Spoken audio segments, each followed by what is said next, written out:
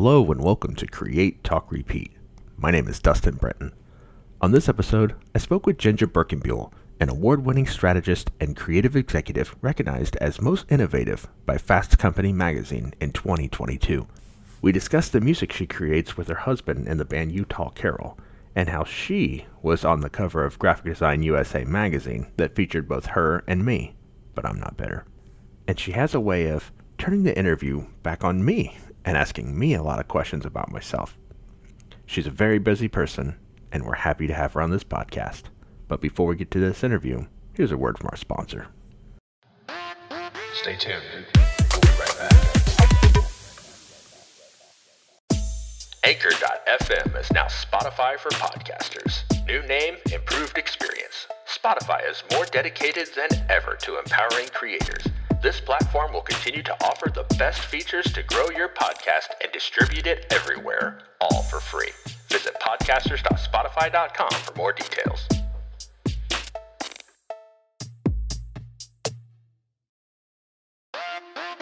Back to the show. Hello, and today on Create, Talk, Repeat, I have JinJa Birkenbeuel. JinJa, thanks for joining us. Thank you so much for having me, Dustin. I've wanted JinJa on here for a while. We've been trying to get our schedules together for probably since we started. You were one of the first people I reached out to.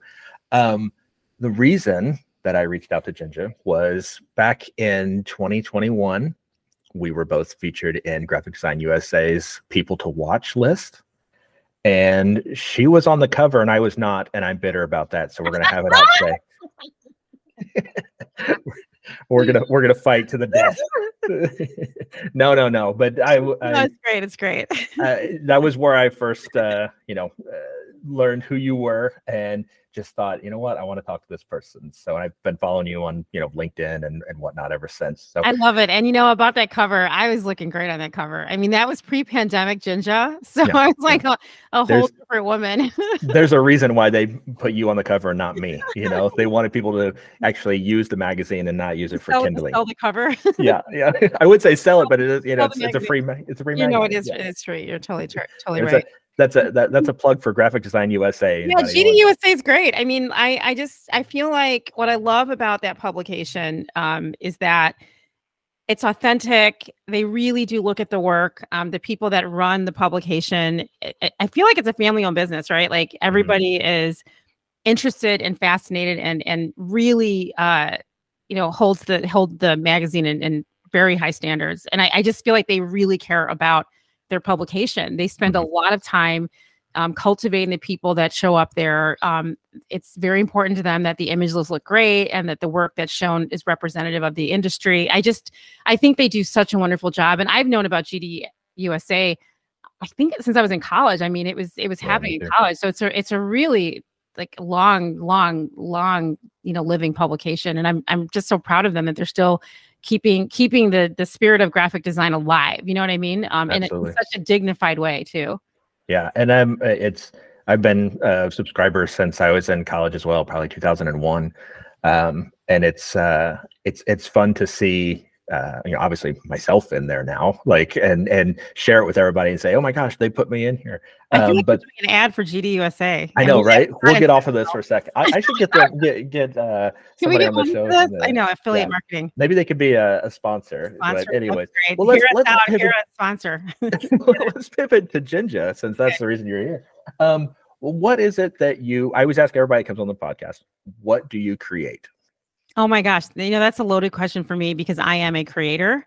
So I create a lot of things. I think critically, I think creatively, I think strategically, and I don't see myself as a consumer. I see myself as a creator. So every minute I walk through the world and through my life and down the street, going to grocery stores, whatever it is, looking, scrolling, doom scrolling on Instagram or, visiting TikTok, things like that. I really, consume this information to turn it back around to ask myself, what can I do with this? And how can I use it to create something different? So that for me is, like I said, a big question. But generally, I have an agency called Bird Creative, and it's a holding company for several other initiatives I've launched. My agency focuses on, branding strategies, marketing, media buying. I do a lot of media buying. Right now, my company spent the last several years focusing on recruiting strategies. And what do recruiting strategies look like for my company? That's branding, messaging, corporate messaging, thought leadership, but also a lot of media buying to figure out what are the channels that we need to use to reach the people to get them to at least get to the point of applying for a job for you. And I also do a lot of creative around that, visual identity, marketing materials, advertising that shows up on YouTube or even billboard advertising and radio and television commercials, things like that. But also as part of one of the verticals of my agency, I have a podcast as well called the Honest Field Guide podcast. And I interview entrepreneurs and small business owners just like you to understand what their journey has been to their success. How did they get here? And one of the things I always like to learn on my podcast is, you are a creative person. Did you grow up in a creative family? So I do try to look for people that didn't necessarily grow up with a family of artists or musicians, because I want to understand how they found their way to being a creative themselves. And then I also have a publishing company called Burke Digital, and that company really does create publications that can go on Apple and Amazon for individuals and corporations. And I just launched a nonprofit organization around the time that you became a visual painter artist, which we were talking about earlier. I launched a nonprofit in 2021 called Journey of Gratitude. And that's a nonprofit foundation that I try to find entrepreneurs, small business owners with a little bit of an edge towards women to help them understand what's happening in technology. So I provide training, information. I have curriculum I've developed to sort of help them understand what type of technology tools do you need in order to be successful in whatever you're trying to do, whether they want to be a business owner or whether they, want to figure out how can I make myself better in my mind so that I can be applying for these awesome AI jobs, for example, that are, that are all out there. Like, what do I need to know to be technologically savvy? So I really do spend a lot of time with one-on-one small group coaching and things like that. And I'm excited about that nonprofit because I just want to make sure I can give back. And I've been doing that as a Google Digital Coach since 2017. I've been working with small business owners to help them understand how to use Google tools. And the program now has actually expanded across the country, and we have rural people that are working in the same role that I do in Illinois for Google Digital Coaches. But that's such a large-scaled program with Google that I really want to understand how can I kind of do something similar, but in a much smaller way so I can give people more one-on-one. So that's why when I said, when you asked me the question, what do you create? I create so many things, and I really love, being a creator. And I'm also a musician. So my husband and I have a country band called Utah Carol, and we have 3 albums out and put out back in actually quite a while ago. And it's beautiful because I put these records out, and I'm a marketer by trade. So I launched the band like a business, and I was really excited. I actually stuck it on my wall. We got a check from Harry Fox Agency from a song that we wrote 25 years ago. And I was like, yes, victory, all these digital codes in my songs, they ended up still writing a check for us, which is nice. Is amazing. So that's sort of the super creative side of me is the music side, which I think I kind of want to say my husband is more on that. I feel like he's, taking up the torch on Utah Carol at this point more than I have, because we have 3 children now. So I have to figure out how to get them to college. Sure. So it sounds like you have just a lot of free time on your hands and you don't do anything. Yeah. Is that what I'm hearing? Exactly. So much free time. You sound like a lot of other creatives that when I ask them what do they create and they go through this whole list of things, because I feel like as a creative type, you mentioned it, like you're a creator, not a consumer. And you're like, when you're going through the world, you're always looking at, well, how can I create this? How can I create that? And I'm the same way. I paint. I am a graphic designer. I write. I create music. It's like I always feel this need to continually create, whether it's for a hobby or it's for business purposes. But I also love you mentioned the nonprofits. That was something that. The reason I started my agency was I like working for nonprofits, and I didn't know how much I missed it when I didn't do it for a while. And it may sound cheesy, corny, what have you, but like I didn't feel like fulfilled in what I was doing. I was happy working with companies and helping them. I worked with a lot of local kind of smaller companies, just doing their marketing and stuff, but I wasn't helping the nonprofits. I didn't feel like I was using my powers for good, and once I was able to start my own agency and work with a lot of nonprofits, whether that be just a local nonprofit theater group here, or if it's, somebody who's actually helping with tornado victims or helping, whatever it might be, something that, whatever pops up, that it just feels like it's more important than, even though I don't make as much money off of it, it's more important to do that than it is to, keep working with the corporate clients. 100%. I do both. I'll work with either, but it's nice to have. Well, you got to pay the bills. You got to pay the bills. Nonprofits, since a lot of the funding has dried up in some ways since the pandemic, the PPP money, things like that. So a lot of nonprofits, their fundraising is down. So they do need help from creatives like us, strategic thinkers like us, to help them understand how to get to whatever level they're trying to get to. They really do need our outside assistance. Most of these nonprofit organizations don't have people internally that they can afford that can do the kind of work that we can do as an outside consulting agency. So I'm really glad that you're doing that work. And I do nonprofit work as well, not as much as I used to, but it's still a big part of one of my agency verticals. I have some nonprofits that I work with exclusively, and most of the nonprofits that come to my agency, I'm unfortunately not able to help and take care of for a number of reasons. But I do have a staple of companies that I continuously try to help them, get their customers or, get donors or whatever they're trying to do. I agree with you. I feel like I have to contribute in some other way, my talents. That's why I left corporate. I left corporate because the last big job I did, the company will go nameless, but the last big job I did, I looked at the budget and I was like, oh my gosh, are you kidding me? This money to do what can actually feed 20 villages in one of the countries in Africa or one of the cities in India. Like it was so much money that it was mind blowing to me. And I thought, I can't do this. It didn't even feel right. Yeah, it's a different world sometimes when you're playing with the bigger clients as opposed to the nonprofits. You mentioned your podcast, and it sounds like you started your podcast the same reason I did mine. Maybe not the same reason, but doing the same kind of thing, where I like to ask people, where they came from, how they got to where they are. And the reason I talk to so many people from different avenues of creativity, whether that be a filmmaker, whether it be a graphic designer or musician, whatever it might be. I want people to hear the different stories and to know that whatever your circumstances is, wherever you come from, if you want to follow your dreams and follow your creativity and make that into possibly a profession, or maybe it's just a great hobby, you can do that. And you don't necessarily have to come from a creative family. So with that said, when did you start creating, and did you come from a creative family?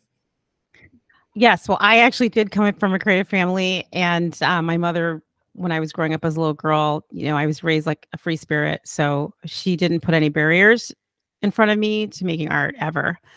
And I have that same virtue with my own children. Like I don't put any barriers up to them wanting to create things. And I get kind of angry if they don't create things, to be honest. I'm like, why aren't you creating something right now? Right. Look at all these tools. I didn't have this when I was a kid. I couldn't make money back then. Back in the day when I was a kid, I couldn't make money. I had to walk 100 miles to the bathroom. You know what I mean? Like, what is going on? So, I definitely came from a creative family, and I fortunately went to schools that also helped cultivate my creativity. I went to a high school where I had an amazing art teacher that also encouraged me, along with other students. I wasn't the only one. I wasn't the kid that stood out that was like, oh my God, this is a brilliant kid in our entire school. I went to very, privileged public schools in Chicago that had a lot of resources. And then I went to, when I went to university, I was not sure what I was going to do, but I did walk around all the different schools in the university. I was in the psychology school, the sciences, and marketing, and went to the music side, went to the art building. And I actually accidentally stumbled upon a class that was fundamentally a branding class. And I had to use a T-square and a ruler and a compass. And I discovered that had excellent eye hand detail coordination, and it was striking. My teachers, like, they just sort of saw how much talent I had with the work I was doing on paper, and that really started my journey in the creative field, because I decided to go into the branding and visual communications department of the school of art that I was attending at the time, and that's kind of started my whole path of being a professional creative versus a painter or a sculptor or someone that's doing photography. Those are areas that were not something that I was really good at. But design was something amazing. I was really into the details and the perfection and the craft of putting things together. I mean, even making books then was a beautiful experience. Putting paper together to make shapes in my package design class was really challenging and fulfilling. So that's really what happened. And then after that, I graduated and then started moving into the work world. And I was in a commercial art space anyway, so I wasn't. It's not like going to fine art school where you're a painter and then you go out into the world and you're like, okay, what can I do with this? I already had a profession, graduating from college, and I was able to hit the ground running. So yeah, I really, and I was at the top of my class. One of the students at the top of my class. I was already an award-winning student by then. I had work that was shown in How magazine, for example, which still exists. And I actually still know the woman that was the editor of How magazine. Believe it or not, we're still friends. And I don't know how this happened. I mean, she's an amazing woman. And it's shocking that I discovered her on LinkedIn. I was like, oh my God, you're the woman that was running the magazine where my work got featured as, the student of the year thing. And it's just, LinkedIn is a powerful tool. This is not shilling for LinkedIn, but LinkedIn is a place where you can, like, you and I met on LinkedIn. So anyway, yeah. So it's for me, it's just been something that I've been doing my whole life. It was not an accident. And that's kind of why, for me, I'm always fascinated by people that did not have some of the benefit I had growing up, but they still found their way to creativity. And I'm always fascinated by the story, because it's very difficult when you have an environment or a family or a community or a culture that doesn't celebrate art in a profession. They just feel like, you're never going to make money. What are you going to do with that? And I'm always like, how did you get there? Because there's so many people, adults, that look back and they regret because they didn't have the opportunity to become the artist that they always wanted to be. You know what I mean? And it's disappointing, because you feel that you've sort of, like, a person who was a natural artist could have been something different. I'm running across so many people that are in the medical field and in this, science field. And when you look at what they're doing on the side hustle, they're DJs. Yeah. They're artists. They have a fashion business on the side. They're a yoga instructor. And you're like, okay, and one woman I actually spoke to, she was even saying, I never thought I had a choice. I had to go to, quote unquote, medical school. So I mean, I don't know what your background was, if you if you were one of those people that had to fight your way through art to get there, or if you were sort of in it as a child. Yeah, I was lucky that I didn't come from a creative family per se. My as far as professions, my mom was a mail carrier, my dad was a policeman, but like, they were always very encouraging and was always there to support whatever creativity that my brother and I did. And, seeing my brother doing, I've told the story before about, like, I knew I wanted to be a designer when I was in like 4th grade, because I remember seeing, well, my brother was 8 years older than me, and he was doing graphic arts classes in high school. And I saw the work that he was bringing home, and I thought that was really cool, and I wanted to do that. Now, I didn't literally know it was graphic design, but I knew I wanted to do that, Well, I mean, I'm curious, what was it though? What was he bringing home? Was it like a poster? He made posters. There was like notepads that had like your name on it and stuff. They were like customized notepads they were printing at school, and like there was I think there was like a T-shirt at some point. I mean, it's just like a whole mess of things that he would bring home that, I mean, we still use some of the notepads and stuff. That's cool. That's so cool. 30, 40 years later. But that was something that inspired me to want to be creative. And, you mentioned like when, having skills at doing certain things, and you weren't the top of the class, but like one of the things I always joke about is no, I actually was at the top of the class. You were at the top of the class. No, I was at the top of the class. Yeah. yeah, you were at the top of the class. Well, so the different, I mean, like the different things that you said you were good at and you weren't good at. Oh yeah, I'm not a painter. Yeah. I'm not a painter. I can't sketch like figures, and that's what I meant. I'm not a sculptor, ceramic, things like that. When I mentioned to people that I was a graphic designer, that they immediately think you can draw. And I was never a kid that could draw. I would draw for fun or whatever and sketch, but I was never very good at it. And I've said it before in this podcast, the only C I ever got in college was my drawing class. Everything else was A's and B's and whatnot. But and so not having that skill, being able to draw was, I mean, I have a skill of drawing. I can sketch to show a client an idea, but I'm not gonna draw a realistic looking bowl of fruit, like, so, but having the computer and being able to use that as my tool, I can do that all day long. And that's what really pushed me towards graphic design, was I didn't have to be able to draw, be able to learn how to draw. I can use the computer for, imagery and typography and all this stuff. Whereas, you mentioned being able to build books and use different paper stock and stuff like that. And I wonder, everything today is so digital, and all the students, I mean, I teach at a local college, and everything is digital. I mean, we don't print hardly anything anymore. And I wonder what are your thoughts on that, as far as, we came up with using, you mentioned T-squares and whatnot, and I don't even know if the students know what a T-square is now.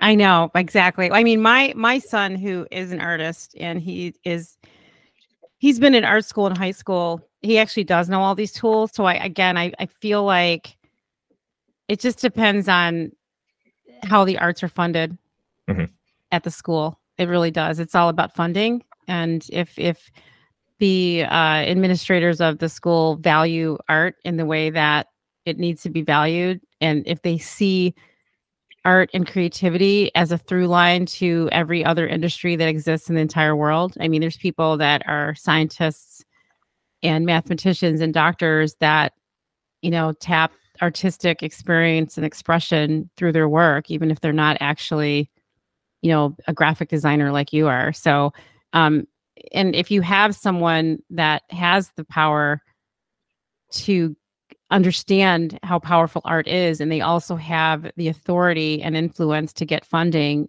then there will be a student that does know how to use a T-square and understands the value of alignment and symmetry, so that they can take those thoughts and strategies to whatever work they're doing online with the tools that they're using to make that work. So there is a philosophy around that type of craft that has a direct impact on the outcome of the work that you're creating. So if you're not really embedded with some of those skills, you might be at a slight disadvantage, especially in a commercial art world as opposed to a fine art world. Yeah. There are just techniques and skills that you need to know, to be successful in this work. I mean, if you are trying to, for example, it depends on your goals. If you're trying to work at some of these tech companies, for example, you're dealing with very strict, rigid design rules and brand standards, and those rules and brand standards, work on grids. You know what I mean? Right. So there's just those types of things that you need to know. And again, I just say it depends on the funding. If there's students that don't understand, how to use a grid or, T-squares and compasses, and they don't have the concepts of those things, it's not their fault. I mean, it really is because somebody somewhere doesn't understand exactly what needs to be done to prepare these students for a long career that can actually transform from something as basic as graphic design to something even bigger, like becoming the chief marketing officer of Pepsi. Yeah. You know what I mean? Like there's just a real path, different path you can take if you have the right skill sets. And I think a lot of it is, I mean, maybe an overused term, but creative thinking. And, thinking outside of the box of the way that normal people, I won't say normal people, but how, society wants you to solve a problem. And if you're, we're taught as creatives to look at the world kind of differently and to solve problems in a different way. And I think that, it's a great thing. There's so many people I've talked to in my life that say, oh, I'm not creative, I can't come up with things. And I always think that's preposterous. Like, I think you just got to find a way to tap into that. And somebody probably told them when they were younger that they had something in front of them and they were told it didn't look good or it didn't work, or why are you going to do that? And it was something very discouraging. And there's some young people that can, depending on their brain chemistry and the way they process information, they can handle discouragement and still keep going. And there's other students and young people, depending on their brains, they actually need a different type of encouragement. And, it just depends on the people that enter your life that give you the encouragement or not, that can intercept, a process that you're working on in your head. So it, again, it depends on the infrastructure, the people around you, the community. There's a lot of things that can add value or take away value. And then of course the individual person, depending on, their psychological space, right? I mean, I have, two children that have ADHD, and they really do manage conflict. They've managed conflict very differently between the two of them. I mean, one kid's like, I'm going to do it anyway. And the other kid sort of is a little bit more of a, slumps his shoulders and moves on. You know what I mean? So, and that's, everybody's different. Yeah. I'm the same parent, and I do parent them differently, but they have different brain structure to help them navigate things. So I do think there's some people that probably are really creative, but they didn't necessarily have the tools provided to them to get them where they needed to go. And, hopefully they can work it out as an adult. Maybe they're in therapy. I don't know. Right. It's really difficult when you have a creative person that's told they can't be creative. Yeah. I couldn't imagine, like I said, I grew up with very encouraging family. And whenever we would, create something, whether it was some kind of art, they'd put it on the refrigerator, whether it was, we had the VHS camera, we'd make some silly video. My parents would sit and watch it. And they love it. That's so cool. And you had a parent that was a mail carrier, which is amazing, and a police officer, which is also amazing. So you had two parents that were, government workers, working really hard, working with the public and seeing all kinds of things. I mean, they saw all kinds of people in the world, going through their day-to-day lives, you know what I mean? So they had a whole different experience than they probably brought you up with.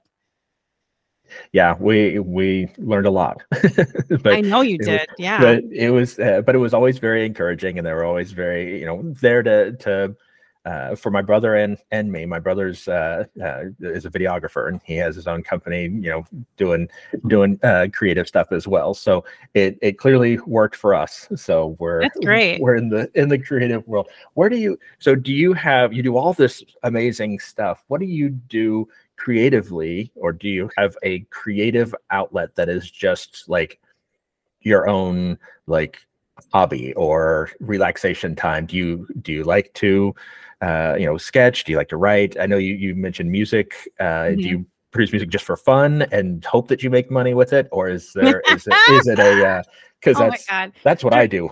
Mine's just a hobby, and I've been publishing it on Spotify since 2018, and I've literally made like $170 off of it, and it doesn't. Wait, what made $170 off of what? Just streams of music that you've written. Yeah. Oh, that's so great. Yeah, but I mean, it's over the course of like 5 years. So I mean, that's amazing, though. But what I look at it is, it's a How creative. How did you make that money, though? It's just publishing it online and people listening to it and promoting it through. What do they do? Put money in a tip jar, or how are you actually getting that money? It's just through Spotify streams, and I publish it through a company called Route Note. We're giving a lot of plugs to companies today. That's because we're creators. I mean, this is what we do. Yeah. I publish it through Route Note, and they spread it out to the world. And whenever somebody listens to the song on like Spotify, I get like, I don't know, whatever percentage of a cent that I get. But I love it. Money while you sleep. Yeah, it's mailbox money, and then so cool. And then when it hits $50, they pay out. So I'm like 3 months away from another payout. So everybody go listen to Creative Culture. I think that is such a great story. I love learning about people that are making music and making money outside of the major record labels, because nobody gets a major record label deal. Mhm. And even if you were offered one, I'd be really hard pressed to say, why would you even take something like that? But Mhm. I love that you're making the little bit of money you've made. I think that's fantastic, because there's artists out there that are putting out all kinds of beats, all kinds of ways, all kinds of days, and they're not doing it the right way because they're not getting that $157. You know Mhm. what I mean? Or how much did you get? It's somewhere around 175, Yeah. something I like mean, that. there's people that are doing that are not making a cent because they Right. don't really even know to do that. And I guess that's the thing. When you're a creator, that unless you're careful, you can be taken advantage of. And Mhm. taken advantage of is when you go into these situations and you don't protect your property, and you don't consider opportunities to make money. You're taken advantage of. That's another way to be taken advantage of. You're just not really paying attention and doing things to help. I mean, just imagine if somebody heard your song and like put it in a television commercial for like a Honda car or something, right? And you That's have the stuff dream. set up on the song, which allows you to get the money if it's played a zillion times. So I'm really excited about that. These tools didn't really exist when we put our records out, back in 1997, 98. I mean, so Mhm. I had to, set up a publishing company, which, these things you can still do. Yeah. So I don't use an aggregator like you use. I have my own publishing company. So all that stuff that you're describing goes through my company. Mhm. And it's a lot of work to do that. But I'm just always excited to hear when there's a person that's not been doing like in the music business that's still getting a check of $170+ on some streaming. I mean, that is Yeah. so Well, incredible. and it's streaming and people purchasing the album. You mentioned you started you said 97, 98. I Well, was that's when we also first that's when we put out Wonder Wheel. I was also part of a techno electronic music group back in the late 90s, when mp3.com first became a big deal. It's not around anymore, but it was when the MP3 format came out, and mp3.com was where all these independent artists were putting all their music, and they started paying for streams. They were paying for people to listen to the music on there. And I don't remember that. I yeah, don't know. Yeah. me and my music partner, we ended up reaching the top of the charts on Oh there, my and gosh. we made over $20,000. What the? Oh my gosh. Exactly. Right. Just putting music online, and we would have And made then more they if took it all away. we would have made They more took if it it all wasn't away. for Paul Simon. So Wait, what about Paul Simon? What? he put his people, I'm sure Paul Simon wasn't there uploading music himself, but his group people, they started putting his music on there, and being a known artist, it went up to the top, and we were about ready to hit #1. We were #2, and then he went immediately to #1 right above us. So I've always joked around that Paul Simon's my nemesis, and that he And you know kept what? me from being famous. The thing is, and it wasn't even Paul Simon, it was It the major wasn't. record Yeah. label that he was on, right? I mean, No, the but it's major funny. record It's label, funnier to hate him. it is funnier, but I mean, I will say the major record labels are the reason that some of these things got broken for independent artists that were making $20,000 doing XYZs, and now they're making pennies, like Yeah. even like fractions of pennies, because they closed the distribution channels to us, and so now we can't really do those things anymore. And you have to find a workaround. The only workaround now, is to set up your own publishing 100%, but also to do a lot of other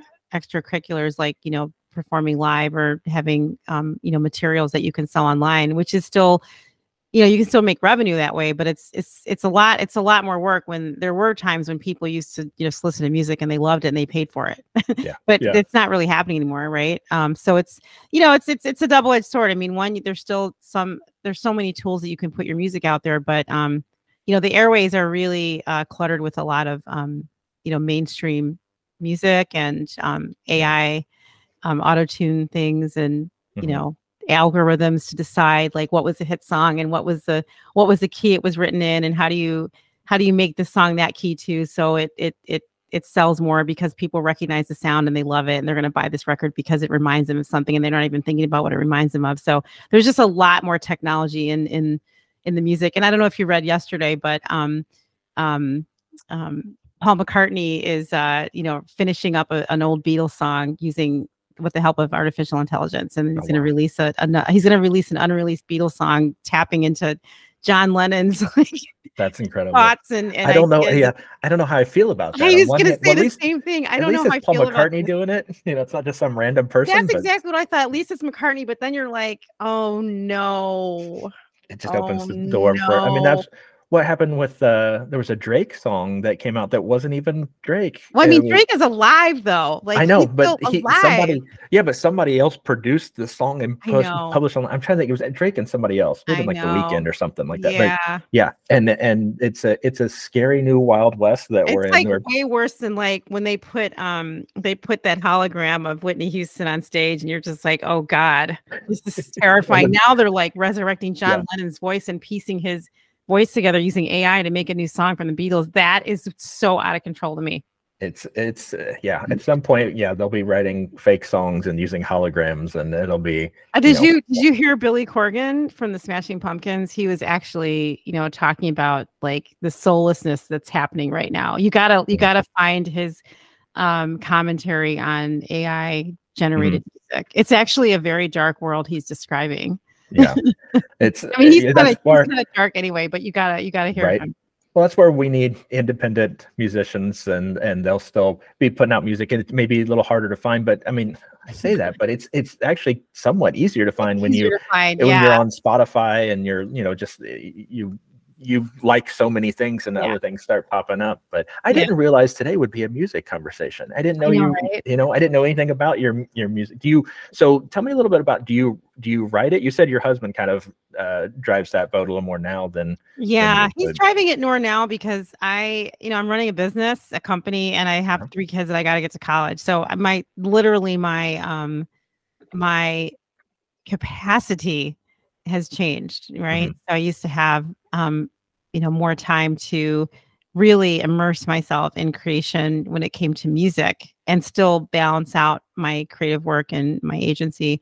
And things change. You have children that are getting older and they have more needs, and I'm like your mom and dad right now. I'm like the fireman, the police officer, and the mail person, trying to like make all the money so I can get the kids to college so they don't have to go in debt.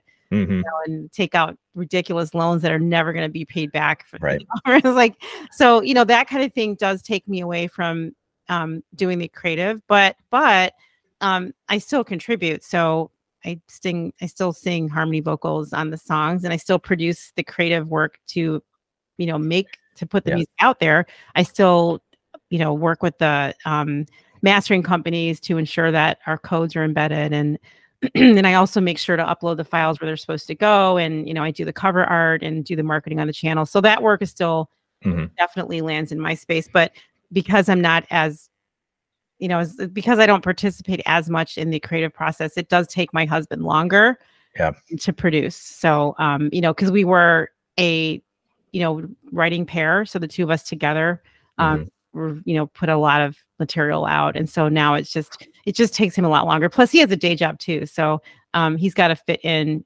writing songs and mixing and, not mixing, but recording and things like that, and writing lyrics in between his day job. So, it's like, you know what I mean? So it's just, it's a slightly different world, but I still am grateful because, again, still being able to have people actually listen to our music now, to me, I'm like, wow, I'm so blown away that we still have new fans that come and listen to our music and still appreciate it. And maybe one day someone will discover a song and we'll be back on top again. We did have a lot of songs in some really big movies and ad campaigns and things like that back in the day. Like, that's really cool. Yeah. You just want one to show up on like some sort of viral TikTok dance or something, and then it just blows up, and that would be amazing. You get a million listens. Find Utah Carol. Our songs are on TikTok. Our songs are on TikTok and Instagram and stuff like that. Yeah, our songs are licensable everywhere. Like anybody can use our music any place. But and that would be great because then I can retire and not have to. That's the dream. That's the dream. Just be an artist, but yeah. But I am doing a lot more writing. So I actually published my first essay, which is exciting. So I now have writer as one of my titles, and I'm actually. That essay is an excerpt from a larger short story that I was just actually working on yesterday. So I'm still working on finishing up a short story, which is a little bit about a variety of different topics. but it's really focused on my hair and my brand because the pandemic changed a lot for me in terms of how I present. And I'm sure that changed for you and a lot of people. But for me specifically, as a Black woman, I started doing different things with my hair. And those different things really did confuse me about how I was supposed to present myself professionally online. And I actually, like I said, I ended up writing an essay about it, about the impact that I had visually and inside. Like, who am I actually without the hair I've had for the last few decades? Like, who am I? And so that's really the jumping off point of my essay. So I'm working on like I said, I'm working on the longer short story. And that's something that I do to release tension and, some creativity where I can't express it in other ways, right? Like I can't talk about this when I'm doing my corporate work because it's not relevant.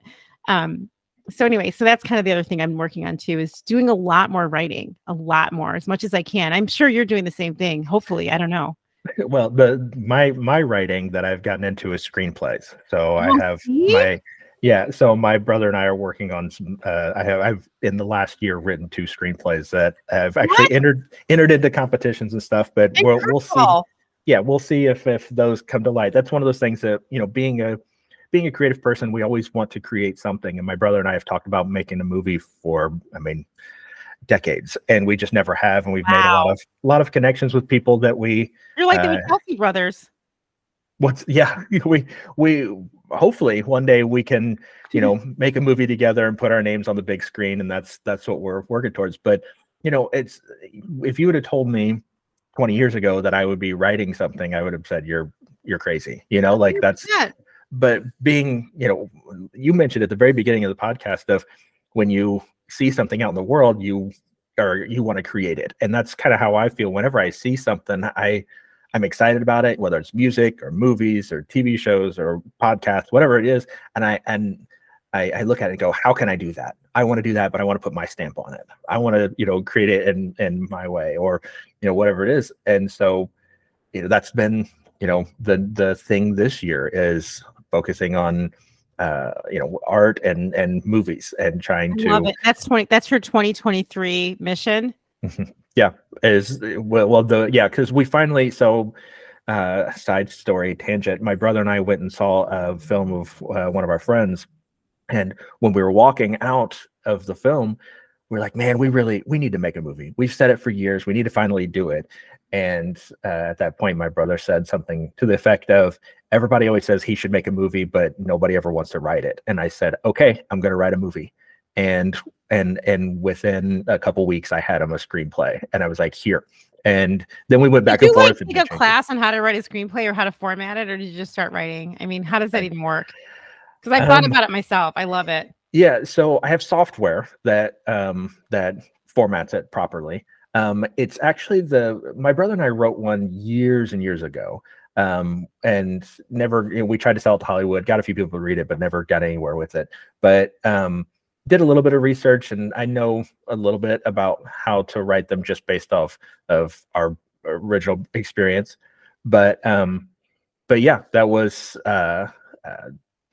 we just using the software, having the tools at our disposal really can help you. I mean, I love that. I'm gonna have to. I really need to know what that tool is, because I wanna. I'm like, maybe I could turn my essay into a screenplay. I love it. There's so many ideas. There's so many different programs.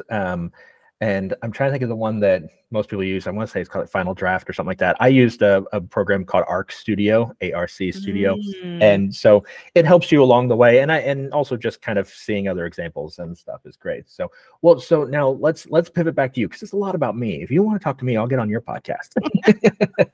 So I have a couple more questions for you. Do you have a favorite piece that you've created, like, in your lifetime? Is there something that you look at and go, this is my favorite thing?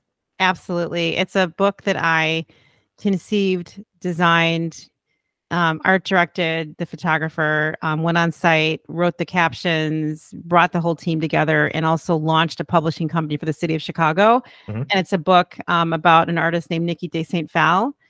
And she is a French artist. She's no longer alive. And it's one of the most important, beautiful pieces I've ever done in my life, in my career. And it still is at the very top of the best work I've ever done. It's about a 50+ page book. I was able to have the book Smith sewn, which is a real, beautiful way of binding a book. Yeah. It's a shiny cover. The artwork is beautifully, beautifully filmed. These are really giant, large sculptures. You have to look her up, Nikki de St. Val. Her granddaughter's still alive. Her granddaughter is just a really beautiful person. And there's really giant sculptures that kind of look like the sculpture from the antiquities of the I can't think of the name of it right now. The woman stone sculpture with the large bosom and the large behind, and it's like a little, and she's got like a braid around her head. Nikki de St. Val kind of is jumping off that and creating these giant, colorful sculptures of women in different interesting poses, patterns. And it was just one of the most exciting projects. I worked with the late Maggie Daly on it, and she was very good friends with one of the Pritzkers, and they funded the whole project. And it was just, I got to use all of my senses on creating this job, right? I got to put my business sense together in my desire to help the city of Chicago launch a publishing arm, because they have a publishing arm now that they can put as many books out as they want. And also was able to, use my hand skills by making this gorgeous, giant album-sized square book. Mm-hmm. It's colorful. I was able to organize the content in a way that made sense, and made sense to the artwork. I was able to, and it was the photography. The art, by the way, was a touring exhibition that landed at the Garfield Park Conservatory in Chicago. So the big, giant sculptures are huge, and they were, nestled and couched within all the beautiful plants and the trees and the flowers. And it was just such a great project. I think it's on my website. And I do sometimes promote it on my Instagram channel because I'm still very proud of that work. I worked with an all-woman team on it, Mm-hmm. and they were so focused on honoring all the women, not only the women artists, but also all the women that were working on the project, and that were part of the whole team that brought it to life in Chicago. So Yeah. The second project I think was my project for Advocate Health. And that was something that was happening during the pandemic. And the focus was to try to help people understand the efficacy of a vaccine and why it matters and why vaccines matter and why you should have one so that you won't get, COVID-19. And that the outcome of that work helped inform them on how they could do better to reach rural communities as well, because the urban communities were in just as bad shape as rural communities in Illinois. So that was sort of a life and death project, and that was something that I will always remember as having able to contribute something and get paid for it, right? Contribute something to help Americans stay alive. So those are sort of my two top projects as far as my agency is concerned. You would think that wouldn't have been such a difficult thing to tell people, like, take this and you won't die. But it was. Yeah, it was just education. It was just lack of education. That's all it is. So what continues to inspire you today to be creative? Well, right now I'm actually inspired by the veracity of artificial intelligence. It's moving at such a fast pace, and the tools are so powerful and so amazing and so terrifying at the same time, that it's actually helped in an interesting way. I would never say that I was asleep, because I'm a person, I believe I've been awake, and I'm cautious, but I'm also not averse to risk. And I'm open to all different types of new technology. I'm not afraid of technology ever. I seize it, and I want people to not be afraid of it. Yeah. I will say that when I discovered some of these autocorrect tools last year, I really looked around like, oh my God, where have I been? I've been distracted. I didn't know about these things, and I can't believe how absolutely incredible these tools are, and how fast, and how I can use them for creativity, and even just reforming some of the things I've been thinking about, like helping me trigger different ideas. Like I did at that point think I have been distracted, because this is not a new thing. These tools have been around for a long time. Large corporations have been using them. I'm sure smaller companies have been too. Where have I been?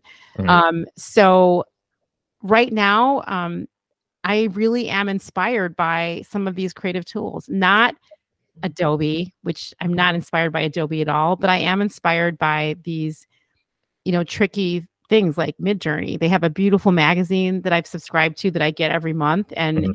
puts up the best art from Midjourney. And I've always been interested in art. I love art. I'm an artist. Yeah. I love all the different tools that are available for podcasters. I love the tools that go in and help you edit sounds and quickly and succinctly come back with summarizations of your podcast. Mhm. I love, DALL-E, which is something that is created by OpenAI. There's just so much out there to do now that you can make really cool and interesting things. I'm not as inspired by the music AI. Mhm. Like that actually worries me a little bit, but Right. Well, I as a think musician, I'm like, oh my God, I'm not using AI to make a song for me. But right. I do understand the business use for it. I do understand the business case. I think there's so many people that when they see AI or they hear about it, they immediately become scared of it and they want to shy away from it. And I think with anything, I mean, it's just a tool that can enhance, if you learn how to use it properly, it can enhance what you do. Yep. And it can make you more efficient. It can make you sound better. I've used ChatGTP for projects where I write something and I go, that doesn't sound right. I literally put it in there, right? Make this better. And it does. And I'm a little scared by it, but I also know it's benefited me. So I'm happy to use it to not rely on it, but use it to enhance what I do. So. I like that you said not rely on it, because I was talking to a Gen Z entrepreneur and I was asking him about these tools, and he said he doesn't want to use them at all to help him create because he doesn't want to become reliant on them, because if he becomes reliant, it might go away and then he might have lost something with his ability to create. Yeah. So this is coming from a person that did not, come up through design, branding, visual communications skills training. So I do think that there are vulnerable people, and I'm not saying that I'm not putting myself up like saying I am not vulnerable. I am strong enough. I'm just suggesting that there are levels to these tools that can interfere with some people depending on their vulnerability. It's just like what I said earlier. There's some children that if they're told no, it destroys them, and other children are told no and they keep going. So I do think there is some danger in these tools depending on the mind of the person, where they might actually get lost and never come back. Just got to be aware of what you're using and how much you're using it, and vigilance is absolutely critical with these tools. You have to be vigilant, and you have to have some self-awareness so that these tools don't become anything that you're relying on, and they just really become extensions of things that you're doing already. So you have to be real careful, and you have to pay attention. Right.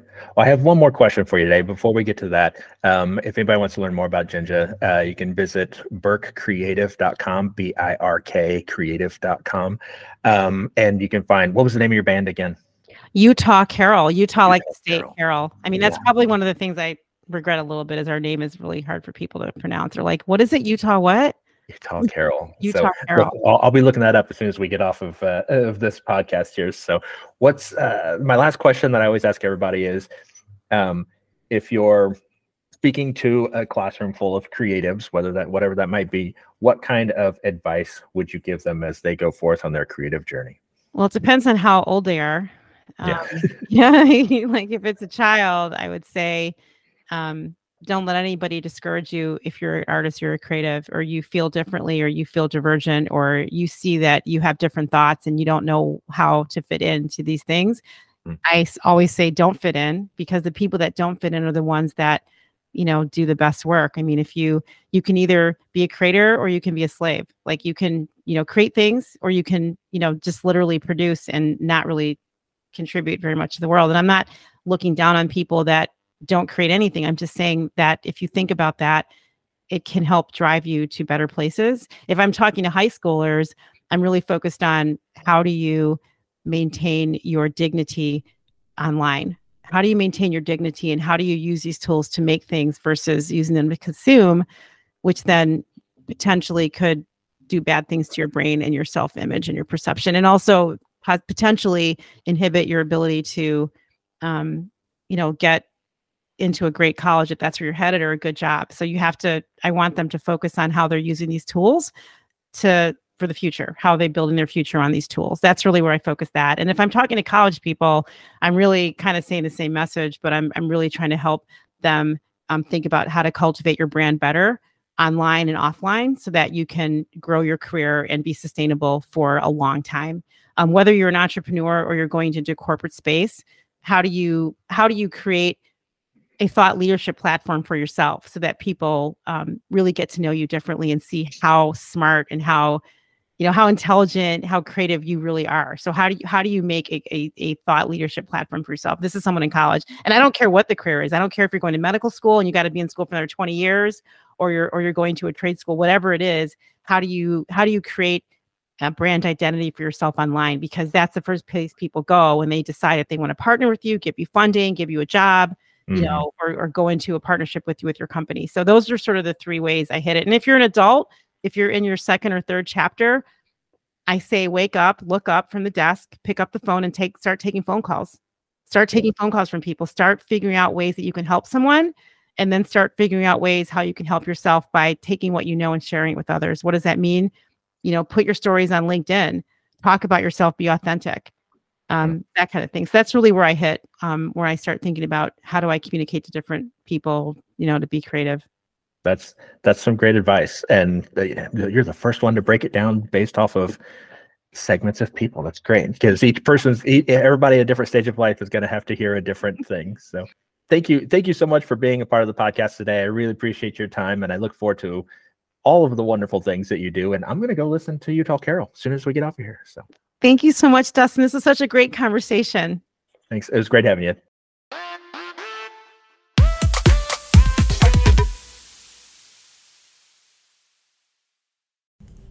Each week on Create, Talk, Repeat, I want to leave you with some creative task or inspiration, something to get your creative juices flowing.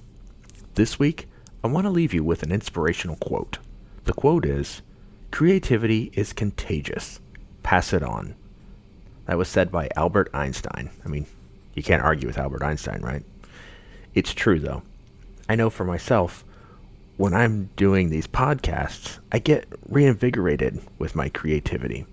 Or when I'm around my more artistic friends, it makes me want to create more. And we have talked about this on this podcast several times, including your children in your creative process. I try to introduce my son to as much creativity as I can. I think having a creative mind can help in any walk of life. So feed off the creativity of others and pass your creativity onto your friends, family, and kiddos. I hope this helps you on your creative journey. Thanks for listening to Create, Talk, Repeat.